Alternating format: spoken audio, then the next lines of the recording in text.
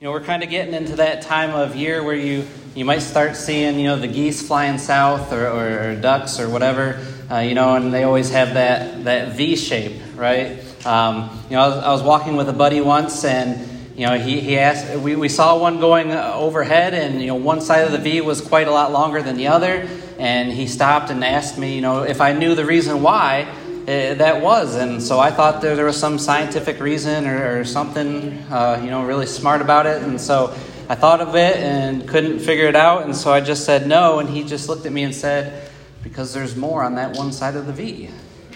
And, he got me there. But, why do they fly in that V shape? Again, I'm not a scientist. I didn't study, science in college or anything. But what I was reading the other day was, when the goose or the duck is flapping its wings, it creates this vortex right behind it.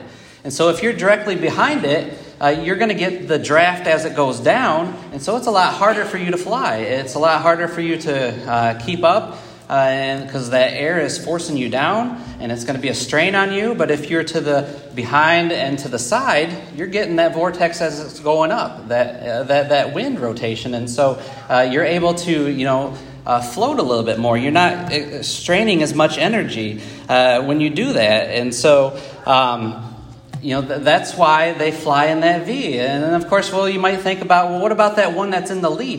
He's not getting that extra boost of air. But, of course, again, if you were to study those, people have studied and watched those flight patterns. They know that the lead duck will eventually get tired and he'll move towards the back. And someone else will take his place and keep them in that V shape. And, maybe you remember that movie, The Mighty Ducks. The Mighty Ducks movie, remember they had this special play where they lined up in a V as they were going down the hockey rink, and the V protected the person behind them who had the puck, and he was able to score the goal. But again, the idea behind this V is that there's this teamwork involved.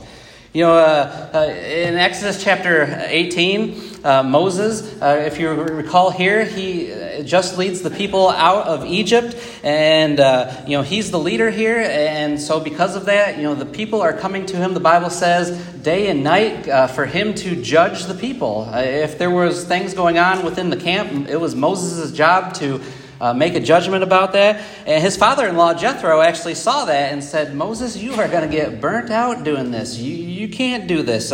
It's going to be too heavy upon you. And so he advised Moses, take some men who are righteous men and place them, under you and have the people go to them if it's a minor issue. But if it's a major issue, you still take care of that. But, again, delegate those things out. Turn with me to Ecclesiastes chapter 4.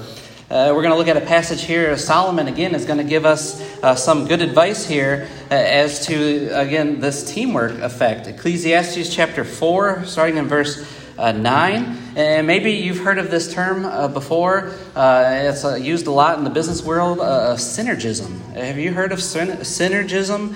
Basically, two or more is better than one. And that's what Solomon's going to say here. Ecclesiastes chapter 4, starting in verse 9. Notice he says, 2 are better than 1 because they have a good return for their labor. For if either of them falls, the one will lift up his companion. But woe to the one who falls when there is not another to lift him up. Furthermore, if 2 lie down together, they keep warm. But how can one be warm alone? And if one can overpower him who is alone, 2 can resist him. A cord of 3 strands is not quickly torn apart. You notice here Solomon says, your work is going to be more productive if you're going to work in 2s, or there's going to be this mutual care given. There's warmth offered. There's safety. Your safety is increased. They've actually done these experiments before. A horse, pulling competitions. The first place horse, he pulled 5,000 pounds. The second place horse, he pulled 4,000 pounds. You combine the two, he should be able to pull 9,000 pounds, right? 5 plus 4. But what they found is that horse could pull up to 12,000 pounds, just the 2 of them, because they had this synergy going. Again, and the Bible talks about this as well as a great strategy in evangelism. Jesus sent out his disciples 2 by 2. Paul often traveled with a partner, whether it be Barnabas or Silas or Timothy. But the point is that I want to make this evening is that, we are blessed here to have so many, hardworking Christians here in this congregation. But of course, there is always work to be done, and we always need more workers. And so, let's consider, being part of that V. That V here in Columbia. Plug ourselves into the work. If we're not, suggest where maybe we could do something better. And we just, again, we don't want to just benefit from the duck or the goose that's in front of us, and we're taking that air, that vortex of air. But we also want to provide some lift of our own.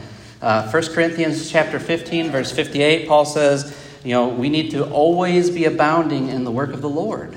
And Ephesians chapter 2, verse 10, he says, for we are his workmanship, created in Christ Jesus for good works. You and I were created to do good works. And so let's think upon that this week as we, again, go back out to our homes and our jobs and our school. And when we meet again this Sunday for worship, again, we are his workmanship, created in Christ Jesus for good works.